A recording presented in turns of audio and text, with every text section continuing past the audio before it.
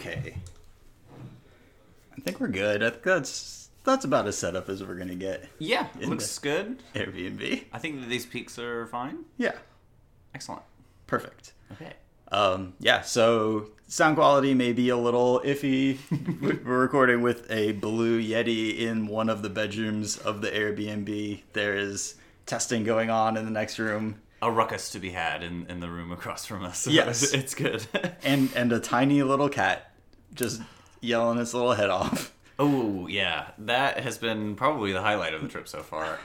Well, I don't know. It depends on how you look at it. I mean, I'm worried about him, but I think she'll be fine. Hopefully, getting picked up. We found a cat in the wall that was apparently yelling all last night into Chris and Max's room. Yes, very surreal, but it's a cute, adorable little thing. Maybe like 2 or 3 weeks old. Yeah.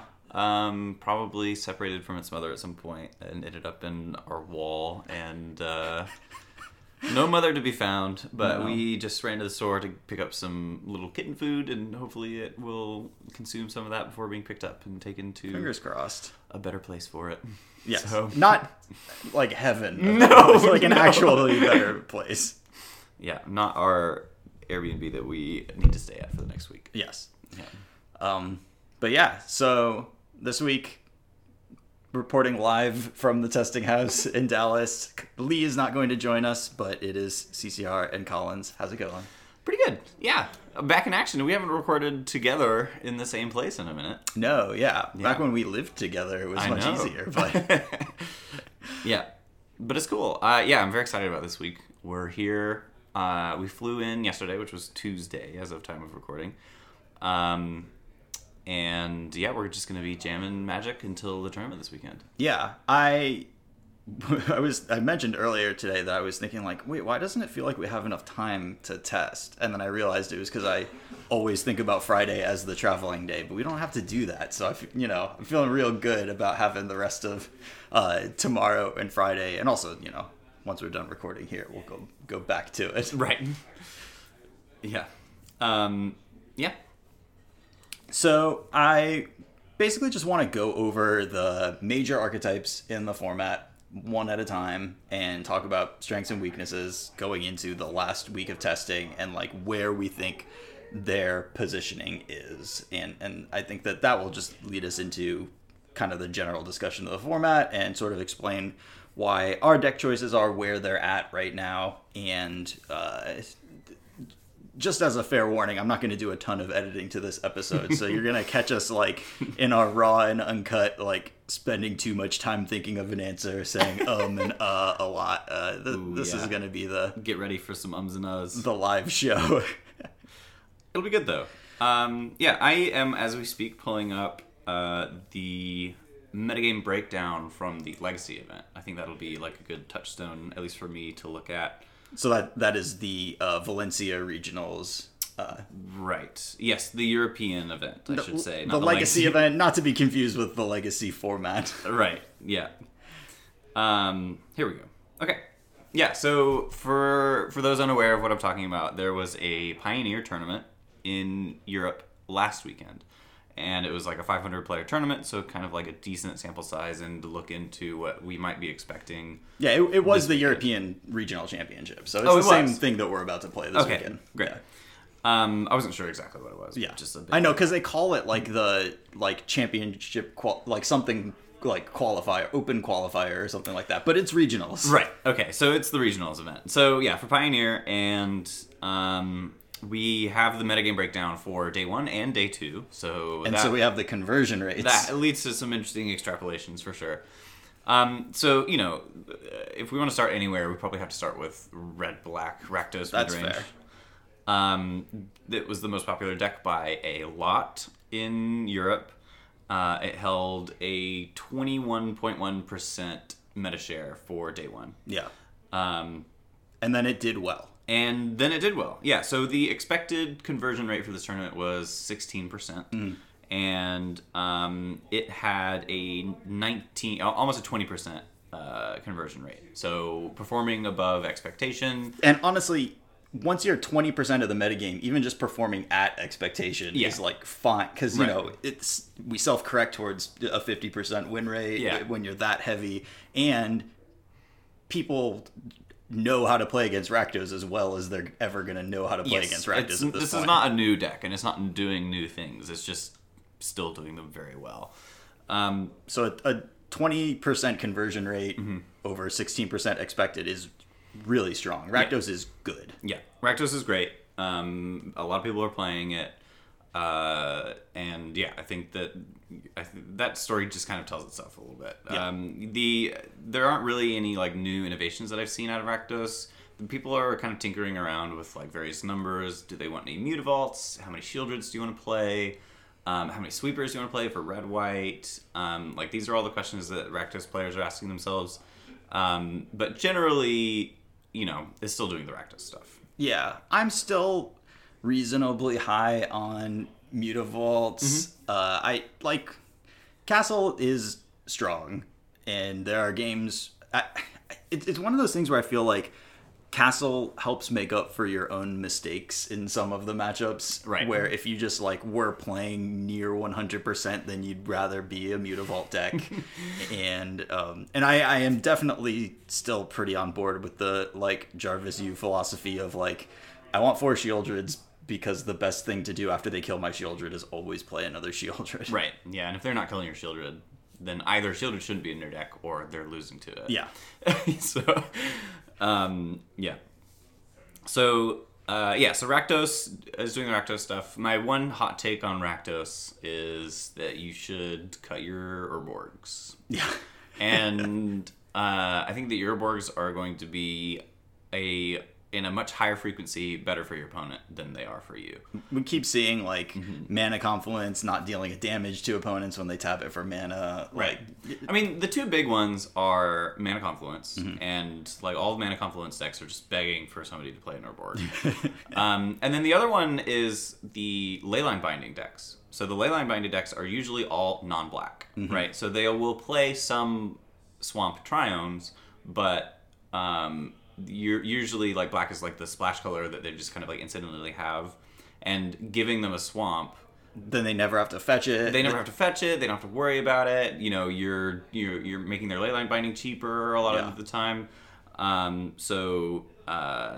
I don't know. I like and just like how often you got to ask yourself how often your Urborg is helping you, and you know if you have answers for that question, great, you should, you know, consider playing it. But if the answer is like, I play Urborg because it's a free one of, you know, you should probably cut it. There is a cost. And one of the other small things that it can do is it lets them save their Fabled Passage. They don't have to use it for mana until now I have an Omnath, and now my Fabled Passage cracking is... Or worst case scenario, tap their Fabled Passage before turn 3 as an untapped land. Yeah. That has come up for me, and being able to like play my Fable of the Mirror Breaker when I like couldn't otherwise just because they made my tap land and untap land. It feels good. Yeah.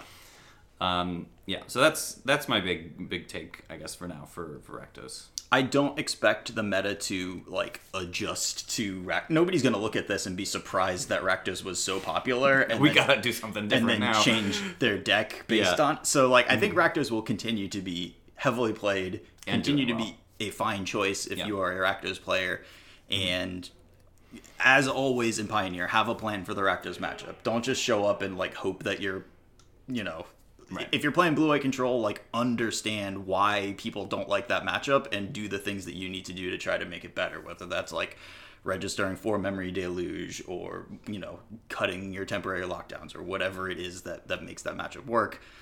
You're gonna play against Rakdos, and Yep. Next up on this list is Mono Green Devotion. It showed up as the second most popular deck by a smidgen. 34 mono green Devotion players in this tournament. Yeah, it is Rakdos gap. Yeah, Rakdos at 20%, and then a big gap to mono green Devotion at 9%. Yeah. So lots and lots of Rakdos, and then everything else is kind of like, you know, we have a couple 9 to 7%ers here that we'll get into. So the top one of those is mono green Devotion. And Mono Green Devotion had a good weekend. So the conversion rate for Mono Green was 23.5%. So above Rakdos. Really good, yeah. So pretty high conversion rate there compared to the expected win rate, and then also like outperforming Rakdos in that regard. So I think that, you know, before we get too far into this, we have to talk about this red-white Convoke deck, because it's not very high up on this list, and it's not even like gonna be that represented, I don't think. But it's like the boogeyman of the format right now. Everybody's thinking about it. Everybody's scared of it. We're all over sideboarding for it, and I think that there were some pretty severe consequences for that we're gonna see play out in these numbers. Sure. The Green Devotion players, I think, were scared of red-white, and maybe fewer people played and registered Green Devotion because of that. But the people who just held to their guns and were like, I'm playing green, they were rewarded. Because I think the bottom line is that red-white did not show up in very high quantities at this tournament, and also got did its not ass perform kicked. well. Yeah. Right, yeah. So, you know, you definitely need some sweepers, and you need to respect red-white a little bit, but I think that it was over-respected here, and the people who were just like, just playing Pioneer cards are, you know, going to be rewarded for that. Yeah, and we've now reached the first set of big actual tournament weekends where Polukranos is legal. And I think that Polukranos, it's hard to say that it like transforms the green deck, but it gives it a dimension. Like that and generally just gives it percentage points in all of its bad matchups. Right. Almost across the board. Anything that you were behind in, anything that was like 42% is probably now closer to 45% or better. Right. Like Spirits is worse against green now that Polukranos exists. And yeah, no, it's pretty big. Reach creature at 3 mana, you know, a lot of stuff going on there. Yeah, so green, you know, green is still great. You know, the green before had like 3 flex spots, and now they're all Polukranos. So like now all of the deck lists are almost exactly the same. There's like 1 flex slot now, I guess. Yeah. Do you want to land there? Do you want a big expensive card? Do you want the 4th Oath? Do you want an invasion? Don't spend too much time breaking your brain over this. Get your sequencing down properly. And understand all of your matchups is way more important than that 60th card. And you'll be fine. And there's some consideration to playing a couple additional ratchet bombs for red-white if you're scared of that. But it's probably unnecessary. My go out on a limb hot take for this weekend is just like start pretending red-white doesn't exist. Just don't worry about it. So next up on the list then is blue-white control. And blue-white control has the most interesting story of this tournament.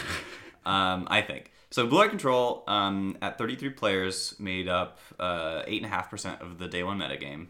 Yeah, let's talk about that conversion rate, though. And then, in day 2 of the metagame, they had a 3% conversion rate. 1 person made day 2 with blue-white control. Yeah, so out of the 33 players that showed up with blue-white control, there was 1 in day 2. Yeah. And that is a pretty significant story, I guess. You know, blue-white control is kind of one of those decks that, like, you know, we always kind of make fun of a little bit because we are not blue-white control players usually. I let myself get convinced over the course of like the last 3 episodes, slowly got pushed into being like, okay, you know, blue-white control is probably fine. Yeah, and I still think that that's true. But this conversion rate is something that we have to talk about. Yeah. And I think that I have a theory for why this conversion rate is what it is. Okay. And that theory is that blue-white control players were very afraid of red-white convoke. And maybe even some players who brought blue-white to this tournament were bringing blue-white because they believed that it was going to beat up on red-white convoke. I think that's kind of at the core of it, is you bring it to because it is one of the decks that just naturally has a good matchup against red-white. Right. And then, especially if you adjust a little farther towards that, playing an extra temporary lockdown, you know. I saw a lot of, like, 60s that had 4 temporary lockdown. And that's a lot of temporary lockdown. Yeah. So, yeah, the blue-white controllers players, they were all like, all right, we're just going to play 1,000,000 temporary lockdowns. We're going to beat up on red-white. It's going to be great. You know, we don't have to worry about these other matchups anymore because red-white's going to hate them out. And then 6 rounds into the tournament, there's just no red-white convoke anymore. No red-white to be seen. It didn't really show up, and it didn't really perform well. You know, Boros Convoke also pretty abysmal conversion rate for this tournament. Yeah. So I think that because they were like playing this deck to prepare for red white and then gearing their deck to beat red white, they just lost everything else.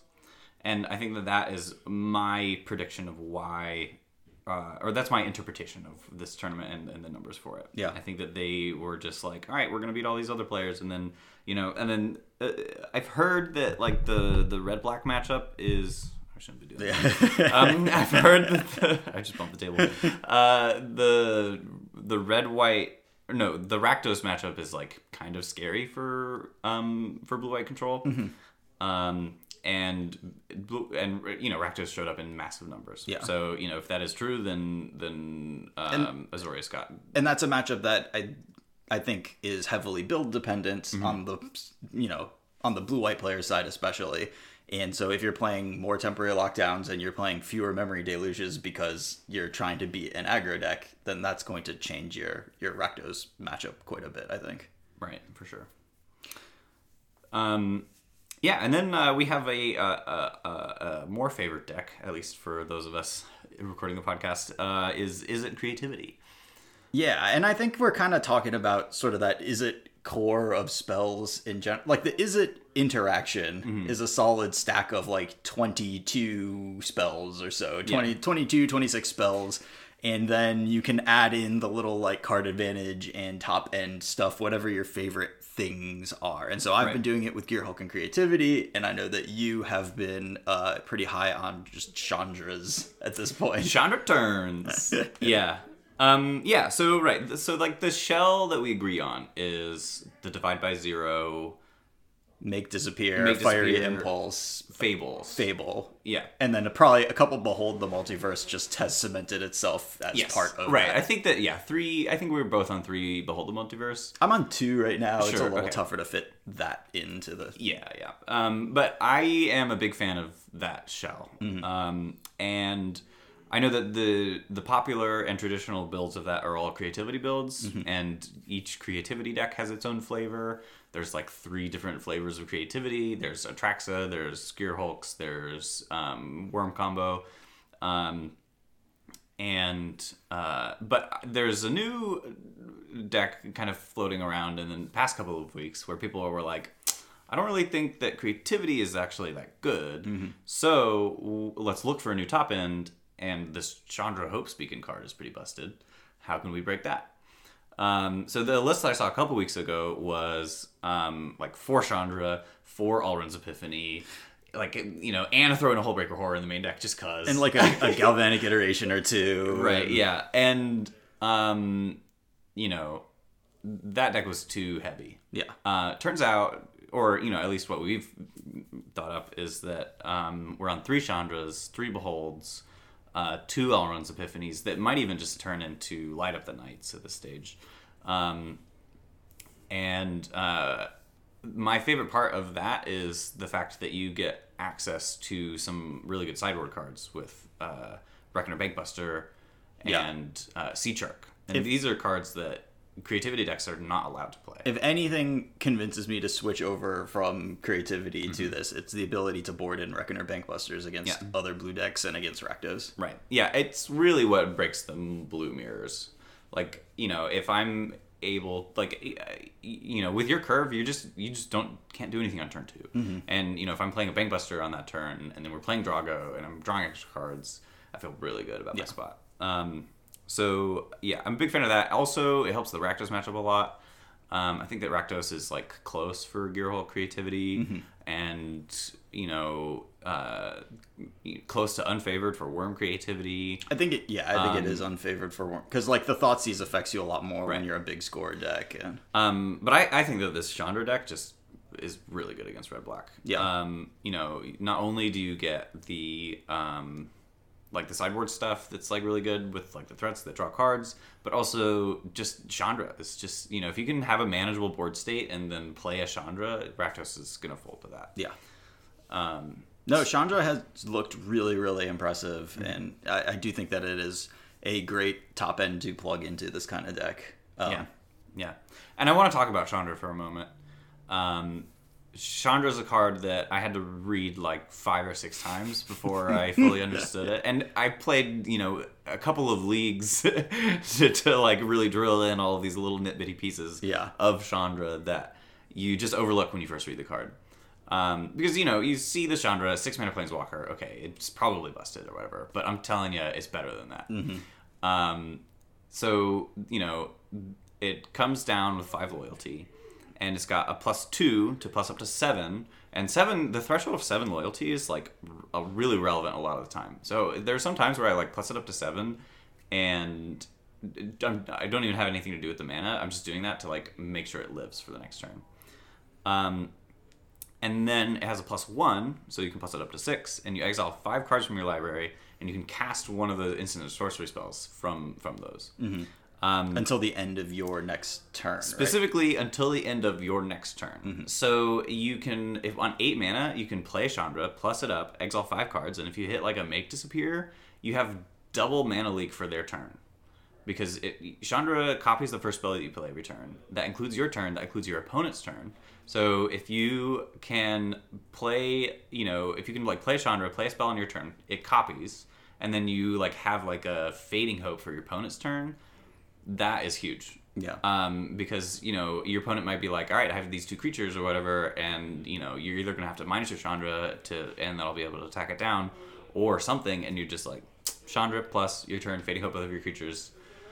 Yeah. Like, really good. Really good. And especially if if you're playing it late in the game, you have like a treasure or 2, and you're able to do some combination of Fading Hope and another, Fading Hope on your turn, bounce 2 creatures, and then you have a doubled up counterspell or a doubled up Divide by 0 or something like that on their turn then. Yeah. And then the -X is just like really good for like a board clear. If your opponent doesn't have any like hasty threats or like damage spells, you can just man lands, yeah, you can just like play your Chandra, kill 2 of their creatures.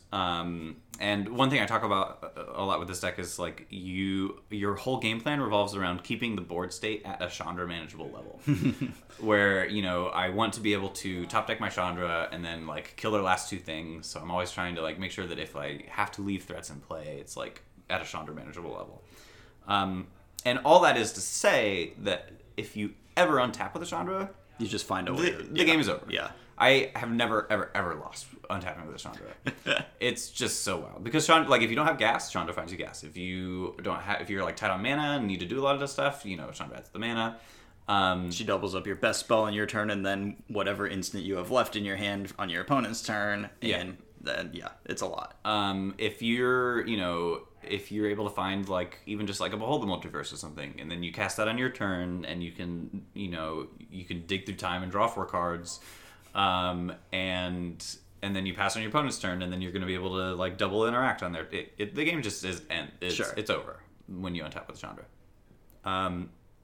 And that's I think the main call for playing Chandra for me is like, you're able to play this like control role, make your land drops. You don't have to.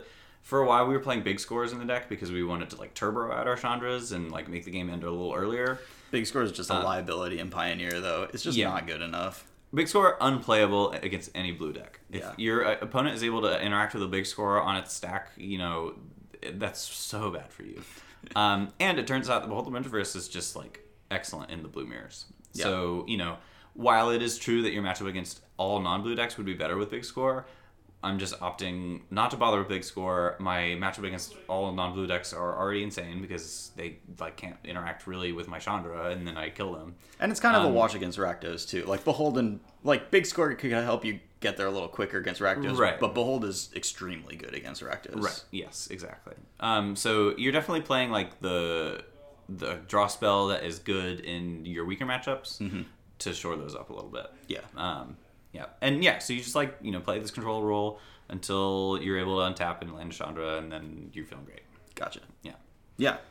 But what's really important here is that we both feel that core of Is It interaction is well positioned right now. The Fiery Impulses are killing things at a good rate. Make Disappear is really important to have for the 2s and 3s of the format. Yeah. And then Divide by 0 just helps patch a lot of the holes. as long as you have a big enough end game that, that's the type of interaction. And that's what all of these Izzet decks are doing, is having a huge end game, whether that's 30ing you or doing Gearhulk Opus or doing the Chandra stuff. And that's what Divide by Zero really helps with, is bridging you to that point. And you don't need to permanently solve a Shieldred when you are just doing something that's way bigger than a Shieldred ultimately. Right.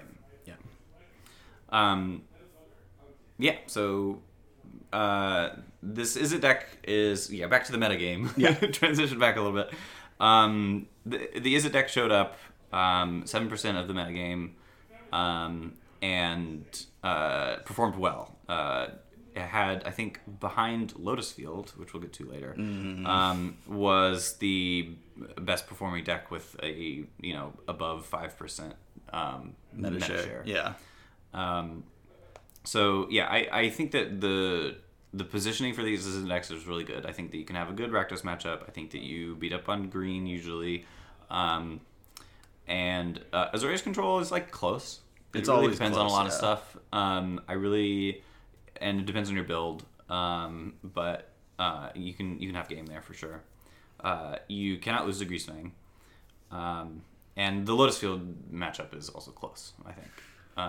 Yeah, and I know that you have done some work on that one. Like, your build has a couple of Narset's main deck, which gives you some legs in that game one. I am going to do some kind of focused experimenting around with Narset's Reversal and maybe a couple other options to... If you want to really tech for Lotus Field, I think that Narset's Reversal is probably the best card that you can play.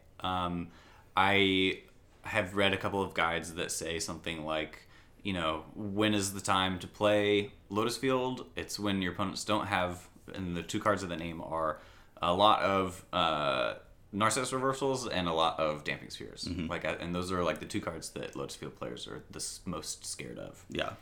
And especially if you are a deck that they are just like champing at the bit to Thought Distortion and you just have your Narcissus Reversals, then they're no longer as excited to just put that Thought Distortion on the stack. Yeah. Whoops.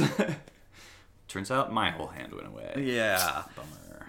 So, yeah, definitely going to experiment around with that matchup some. And kind of one of the other things that's really important for me to figure out is how good is Narcissus Reversal against the other blue decks right now. Because if it's a card that's fine to bring in, like, what's really obnoxious is that you can't get a Memory Deluge with it. And that's, like, kind of a huge bummer.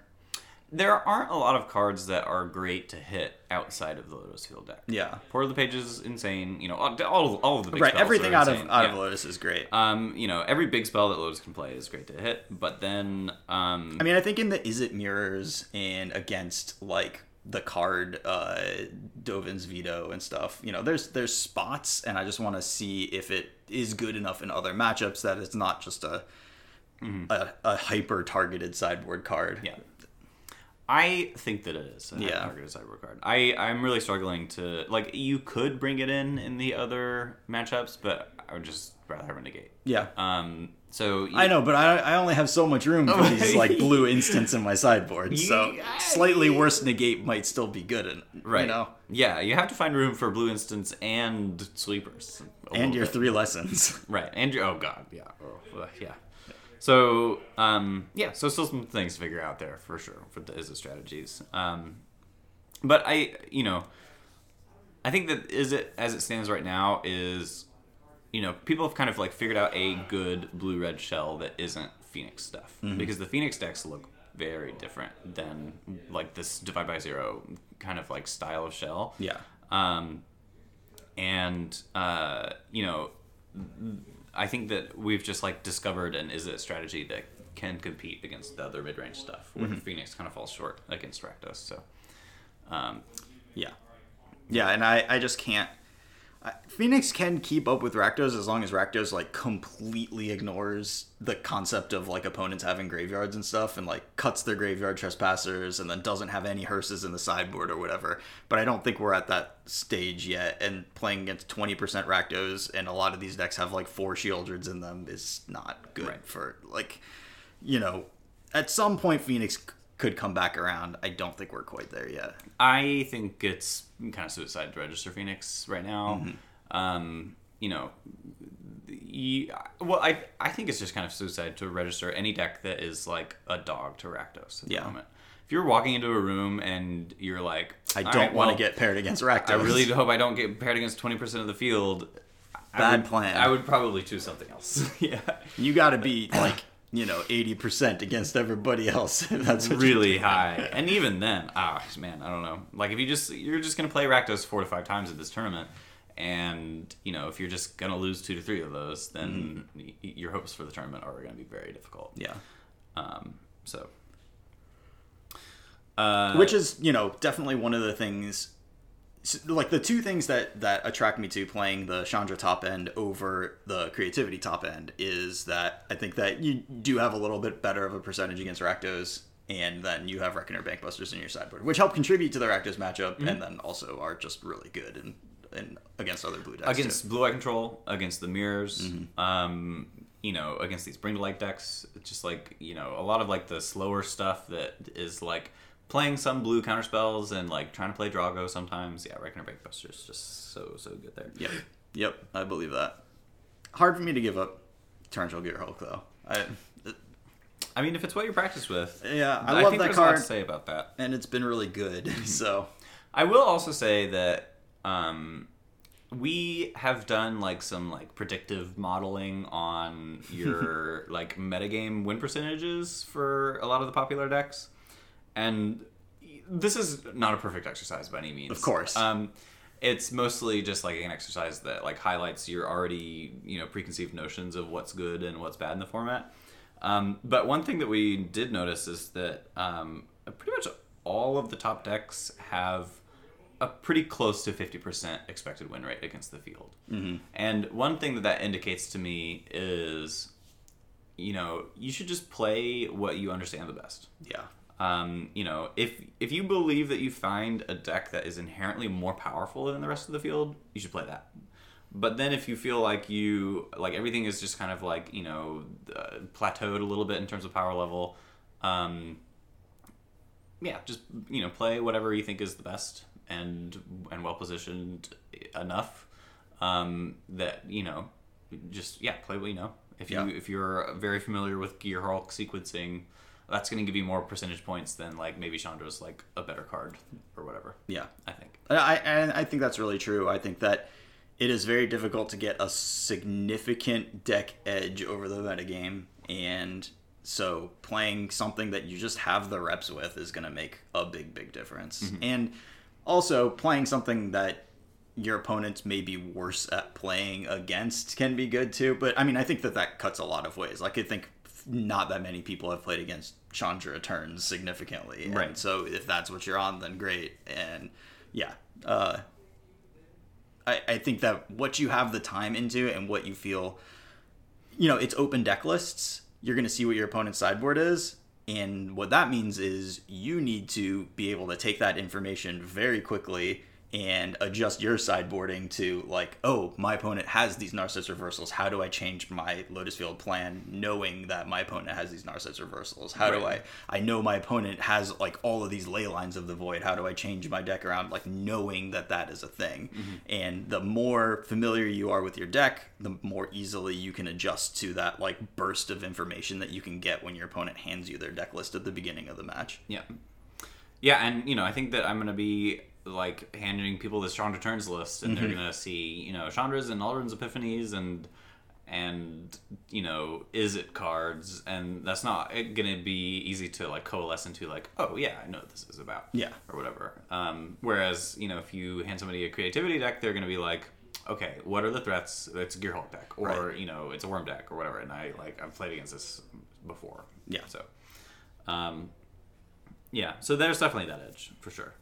Yeah, definitely the, I've been high on Gearhulk for a while, and I, wrote about it and stuff, and then it's validating that it won Valencia. Yeah. Like, that, I was like, yeah, great. I, kind of picked that out, and the deck is quite good. But then it's also like, there's a little more attention getting paid to this. Yeah. Never mind, actually. Don't worry about it. I really want to play the deck that just won the tournament last week. Right. Yeah. I think that a lot of people will probably. something to consider. For Yeah. Sure. Yeah. Narset's Reversal is good in the actual mirror. Yeah. Catching a Magma Opus with Narset's Reversal is where you want to be. Right. Yeah. And I will say that I want to talk about this deck because I've been considering it very heavily, and we're not going to get to it because it's not a high percentage deck. But I am a big fan of Bring to Light, the Omnath Bring to Light deck. Chain of the Locks, Leylines Binding, Omnath's Bring to Light stuff. Yeah. And not the Niv Mizzet version. Not the Niv Mizzet version. Fable. No Yorions. We actually have a Gigantha. I was really, really high on that deck and realized that the Izzet matchup is pretty bad. It's tough, yeah. It's pretty tough. You can win. You can win, and you've got some like good lines and stuff, and if you're patiently, then that's really good. But you are just kind of like inherently a dog against counterspell decks, and the prevalence of Izzet and kind of like the increase in meta share that we've seen out of Izzet recently has kind of made me not want to play Bring to Light anymore, because I was like, okay, the matchups that I want to have good matchups in are Rakdos, Mono Green. Bring to Light does that really well, but the third pillar, I think that the biggest third pillar right now is these Izzet decks, and I think that Bring to Light is just a dog there.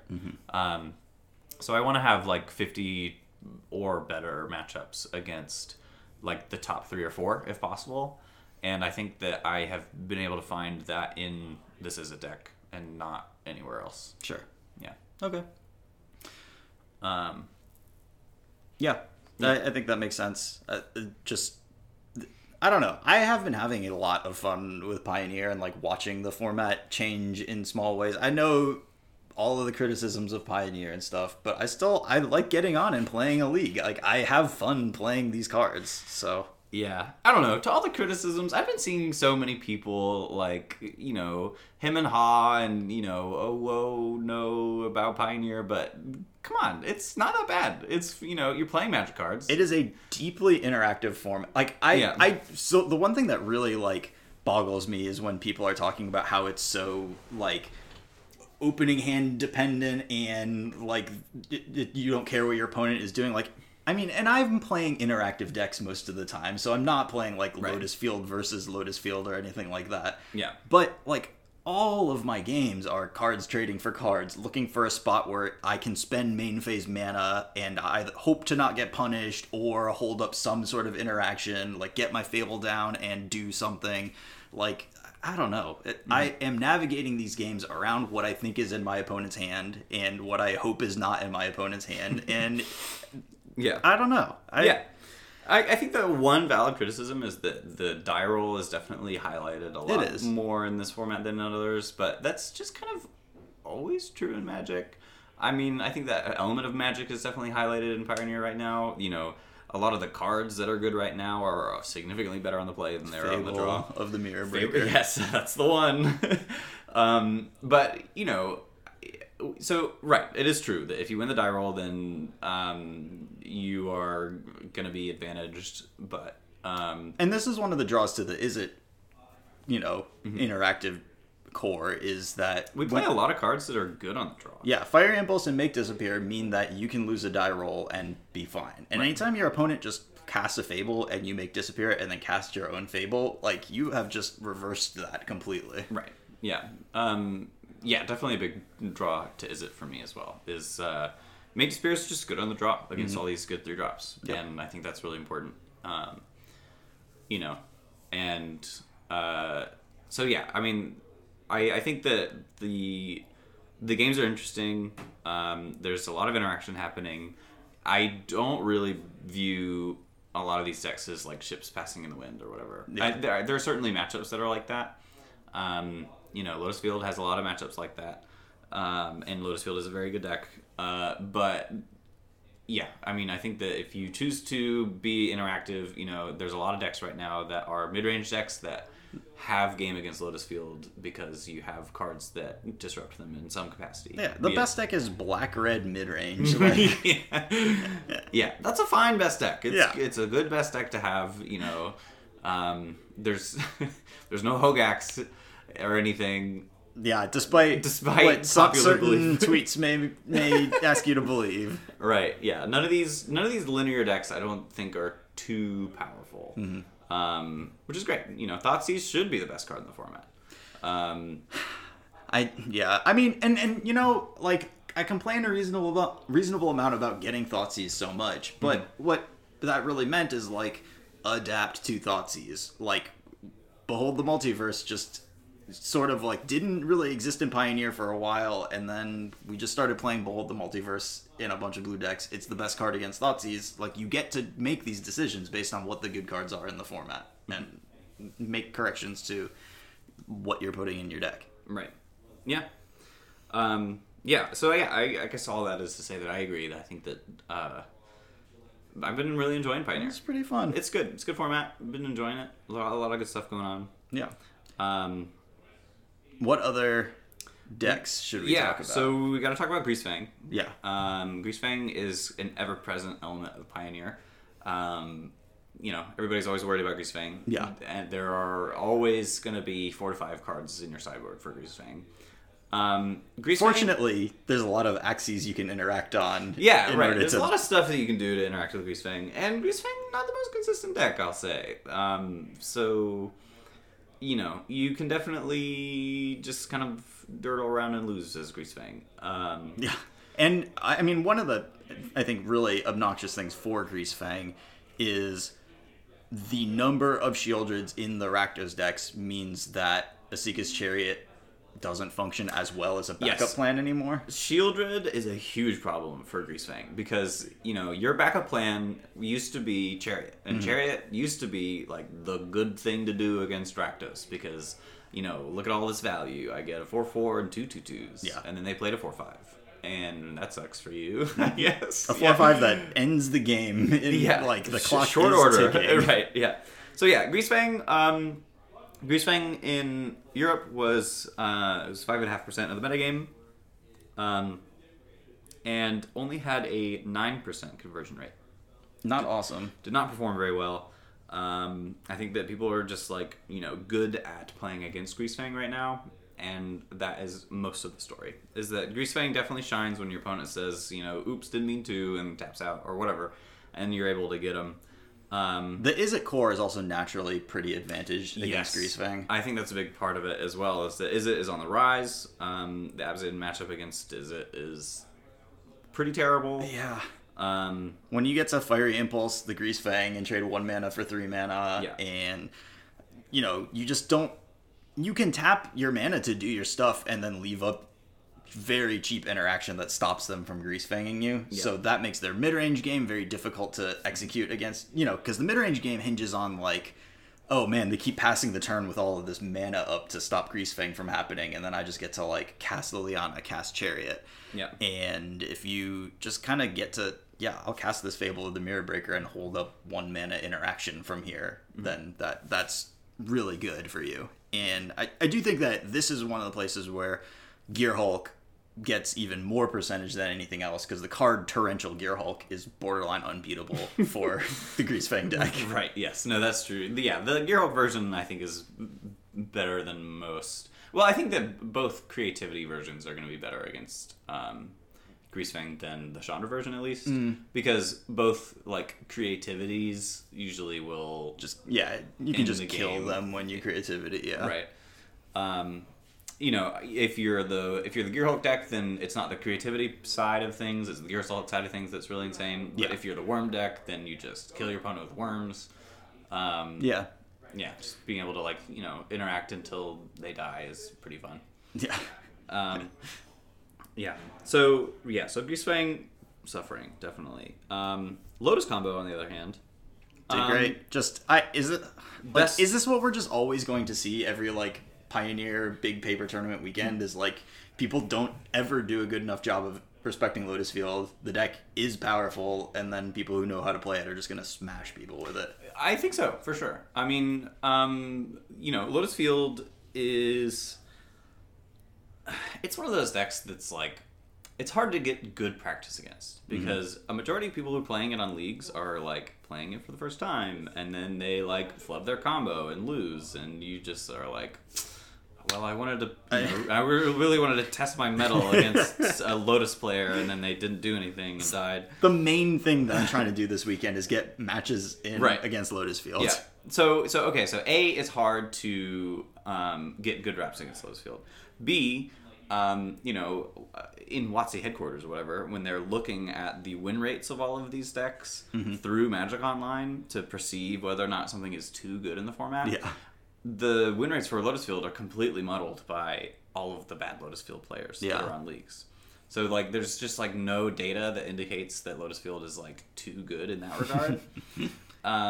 But yeah, I don't think Lotus Field is too good. I don't think it's too good, but I think that the weirdness comes from Lotus Field just keeps not existing online. People don't want to play this like finicky-ish combo deck online. For whatever reason, people don't really play it online. We all get soft to it. We like forget the Damping Sphere is a card, and then we show up to a paper tournament. Lotus Field exists again, and then we get bodied by it. Right. And if Lotus Field just like kept existing, and we just like were paid the tax, put the Damping Spheres and the Narcissus Reversals in our sideboard, then it would all be fine. It would all balance itself out. But it just keeps like it's just the specter of Pioneer that keeps reemerging. Yes. Yeah. So, yeah, I think that Lotus Field is a good deck for this weekend. I think that your matchup spread is pretty strong. You have a good matchup against Rakdos, from my understanding. Your mono-green matchup is not amazing. Not great. That's kind of the one that you're feeling like you have to dodge. Yeah. But you're pretty good against blue decks. Just like islands generally. So that includes like, is it creativity stuff, blue-white control stuff. Like the Lotus Field deck is designed to be able to beat counterspells. And designed by some very intelligent, the place you should be starting from is like the Team Handshake version, like the one that Nathan played with the big creatures in the sideboard. And Lotus Field it's been through the ringer. The iteration that it currently exists is a strong one. People are talking about playing Chandras in the deck, and I think that might be fine, but I also think that it might be bad. It's one slot, like do whatever. My concern with the Chandra as like I can use this as a value card so it's better than Pier or whatever. I can easily cast it and get something out of it. It is a little obnoxious that all the blue decks bring in their Ether Gusts because they have so many cards to take out. Yeah. And so then if you're just like, I'll cast this Chandra and then I'll plus it and cast this Hidden Strings, and then it's just like, oh yeah, I turned on their Ether Gust this turn and oops. Right. Yeah. I did see this like kind of crazy out of left field Lotus Field deck on Twitter recently. I can't remember exactly where I saw it, but it was just it cut all of like the fluff cards. So no ultimatums, no tutors, none of that, and it was just 4 Chandra, just a ton of Chandras, 3 Lear, 4 Balaget recovery. Whoa, okay. Just like that's what we do now is we ramp into Chandra and Chandra wins the game.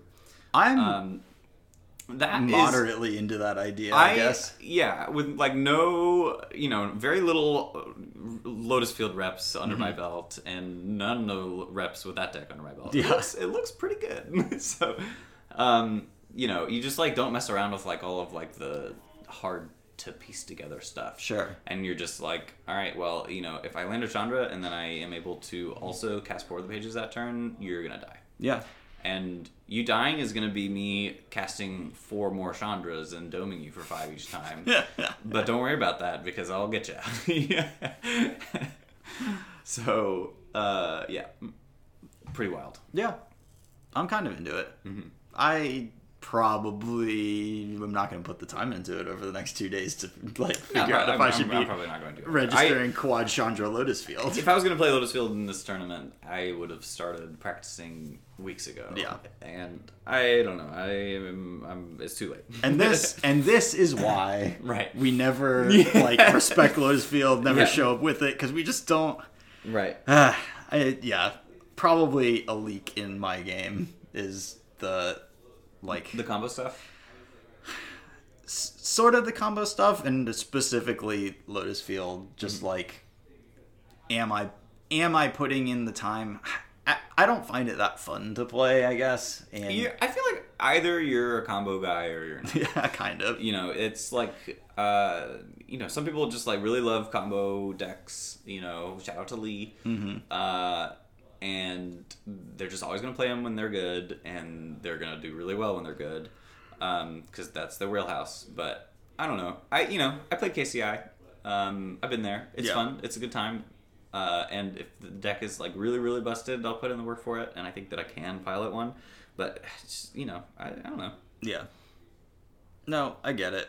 It's like I found a deck that I kind of fell in love with multiple weeks ago and just sort of stuck with it. And that is rewarding in and of itself. Yeah. I I think that you get similar dividends to that. Like, it's dumb to play Magic and play decks that you're not enjoying playing. Like, it's right. Yeah. It's both going to hurt your win percentage, and also this is a hobby. Like, come on. This is a what? What's a hobby? Yeah. Yeah. So we gotta talk a little bit more about Convoke. Mm-hmm. Convoke is doing some weird stuff now. Yeah. Leosaur. Regal Leosaur. Mm-hmm. People are putting a mutate card into Convoke, and in lieu of Reckless Bushwhacker. Reckless Bushwhacker. I'm so glad you're not editing this podcast. I think that card is good sometimes, but really bad some other times. Yeah. When you are recovering from a sweeper, and sometimes you just need to do 4 or 6 damage, when you are just like pushing and you need to haste up your Gleeful Destruction tokens to really get that damage in. Like, there are spots, especially when your opponent is not putting power and toughness into play deck, that Bushwhacker just does things that no other card does. And so against decks that have sweepers, which is a lot of decks right now, the Bushwhacker being able to like haste out a fresh board, really crucial in my mind. Like that, you can't just like put stuff on the board and attack that turn with the Leosaur versions. It's a lot more difficult. Like, your best iteration of that is like hold up mana, play this flash couple of 1/1s, right, and then untap, and then you can attack with those 1/1s for a little more than 2. I don't really see it. It's not the best versus sweepers. It is very good versus blockers, though. Yes. That's where you push so much damage, and their blocks become horrible because you've given your whole team +2/+1. You've given your Ornithopter a permanent power boost and that can keep hitting, and that's relevant because Ornithopter has flying against blocking creatures. Right. And so, yeah, if you're expecting to play against more, mirrors, probably, I guess, more Rakdos, against more like green. Mm-hmm. Green is the big one for me. Is that I think that the green matchup, if it wasn't already like pretty good for red-white, it gets a lot better with Leosaur. Mm-hmm. You just like you turn your 5 creatures into 20 damage just immediately. Right. Just bang. And you also don't, and you don't have to run Burning Tree Emissary in order to run Reckless Bushwhacker, but you do get to guilt-free cut your Burning Tree Emissary if you are running Regal Leosaur and not fair. Bushwhacker. Yeah, you just don't miss it anymore. But yeah, so, a couple versions. There's the Bushwhacker versions, there's the Leosaur versions, there's the Burning Tree versions. We don't really know what's good. It's gotta, it needs to cement itself a little bit more. I'm certainly not registering it this weekend, and I am not high on it overall as a deck right now. No. There are some decks in some formats that get really popular on Magic Online. And that has certainly happened with this Red-White Convoke deck. And usually the archetype for this deck that gets really popular on Magic Online is that it is some red aggro deck. Something with screenshot equity. Yeah, ideally. Screenshot equity, big, huge, explosive, like, oh my god, this is so broken, like, looking turns. Yeah. But I'm here to tell you that the red-white deck, it's not actually amazing. It's certainly not Hogak. It's, relatively easy to exploit. I don't know. I've seen a lot of takes as well that it's like, a screenshot of like 4 sweepers in your opponent's graveyard and then red-white winning that match, and I'm like, yeah, of course, that's always possible with like any aggressive deck. If they didn't clock you back and you just kept drawing threats, of course you can have that screenshot and post it and say, like, oh, sweepers beat red-white, but they're not posting the screenshots of the game that I drew 1 Cinderclasm and then it wasn't even close. Like, right, yeah. So red-white, it's a Pioneer deck now. It's not horrible. It wins a lot of games. It's gonna 5-0 some leagues, but it's not the end all be all of like, oh god, red white's everywhere. So plan accordingly. I suspect it will be a better choice this weekend than it was in Valencia, because I think a lot of people are gonna follow the same arc that I'm kind of following, which was like red white started existing. I put the Cinderclasms in my sideboard. Yeah. I now both like don't expect as like I don't believe that it's going to show up and be 12% of the metagame here or anything like that. And I also like I don't think that the Cinderclasms are necessary to give me a fine matchup against it. They certainly increase my percentage to whatever, but it's really costly to put those sweepers in your sideboard. So I am probably not going to be registering sweepers in my sideboard because my deck doesn't need them as much for that type of matchup. And I think that other people will probably go a little bit leaner than they would have last week on the Boros hate cards. And so probably you are getting a couple of percentage points overall against the metagame from that. I don't know that that's enough to make it a deck that's like good this weekend, though. Yeah. But it won't be as atrocious as last weekend, I believe. A deck that has gone through a little bit of a roller coaster ride for me that I do think is better than I initially gave it credit for a couple weeks ago is Humans. Mono White. That deck got, or at least was taught by Boros Convoke that the Knight Errant Convoke card is actually just really good. It's just strong, yeah. Yeah. And it happens to be a human. Right. It happens to be a human. The Humans decks are like playing a couple of those now. I don't know how many is correct. I'm seeing a lot of decks with 2. I would consider the third. I haven't played it though, so I don't know how like clunky they are on your average draw. But that card has been very impressive out of Humans. And I think that like as an Izzet player, I'm a lot more scared of Humans than I am of Convoke. And because like that card allowing them to refuel like a couple of times, and Thalia is a pain. Getting out of range of all my sweepers, and Thalia is a pain. I think that very early on in our testing for Dallas, I dismissed Humans as a terrible deck. It's like this deck is it's a has-been, it's gone. I just never lose to it. It's just really easy.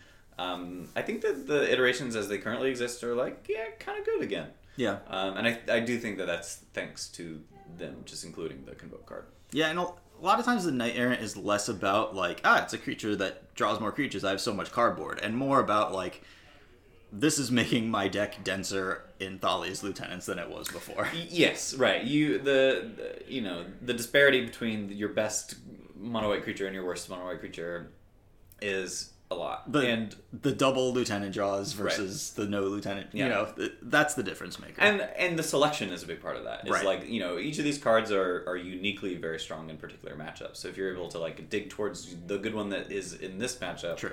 That can make a big difference. Yep. So Humans. Humans performed fine. Pretty low sample size in Europe, but they did have a 23% conversion rate, which is up there with Izzet and Mono Green.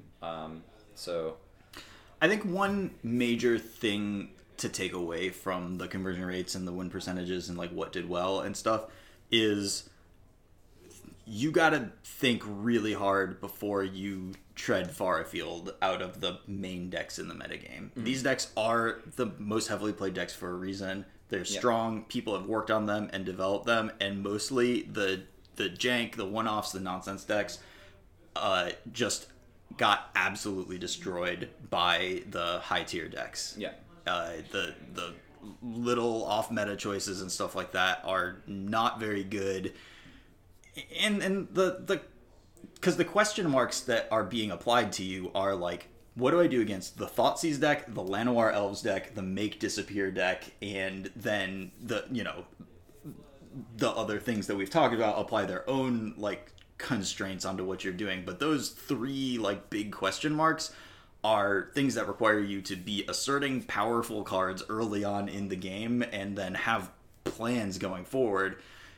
These are the decks that do that, and a lot of the kind of nonsense decks just can't keep up over the course of a tournament. Yeah. I mean, the good decks are definitely there for a reason. There are a couple of decks that I have considered for this tournament outside of like the high metagame share decks. Early on I was playing some Neoform Atraxa. That deck's not very good. Yeah. And then I moved on to Karuga Fires for a little bit, and I do think the Karuga Fires is like good. I think that it is the best Fires deck, and it's doing some really powerful things. And its sideboard, while it is only 3 cards, it plays a lot of those cards, and those cards are very, very good and fix the problems that it needs to fix. Karuga Fires, I considered a little bit, and it might be a fine choice. What ultimately like knocked you off of it? I don't know.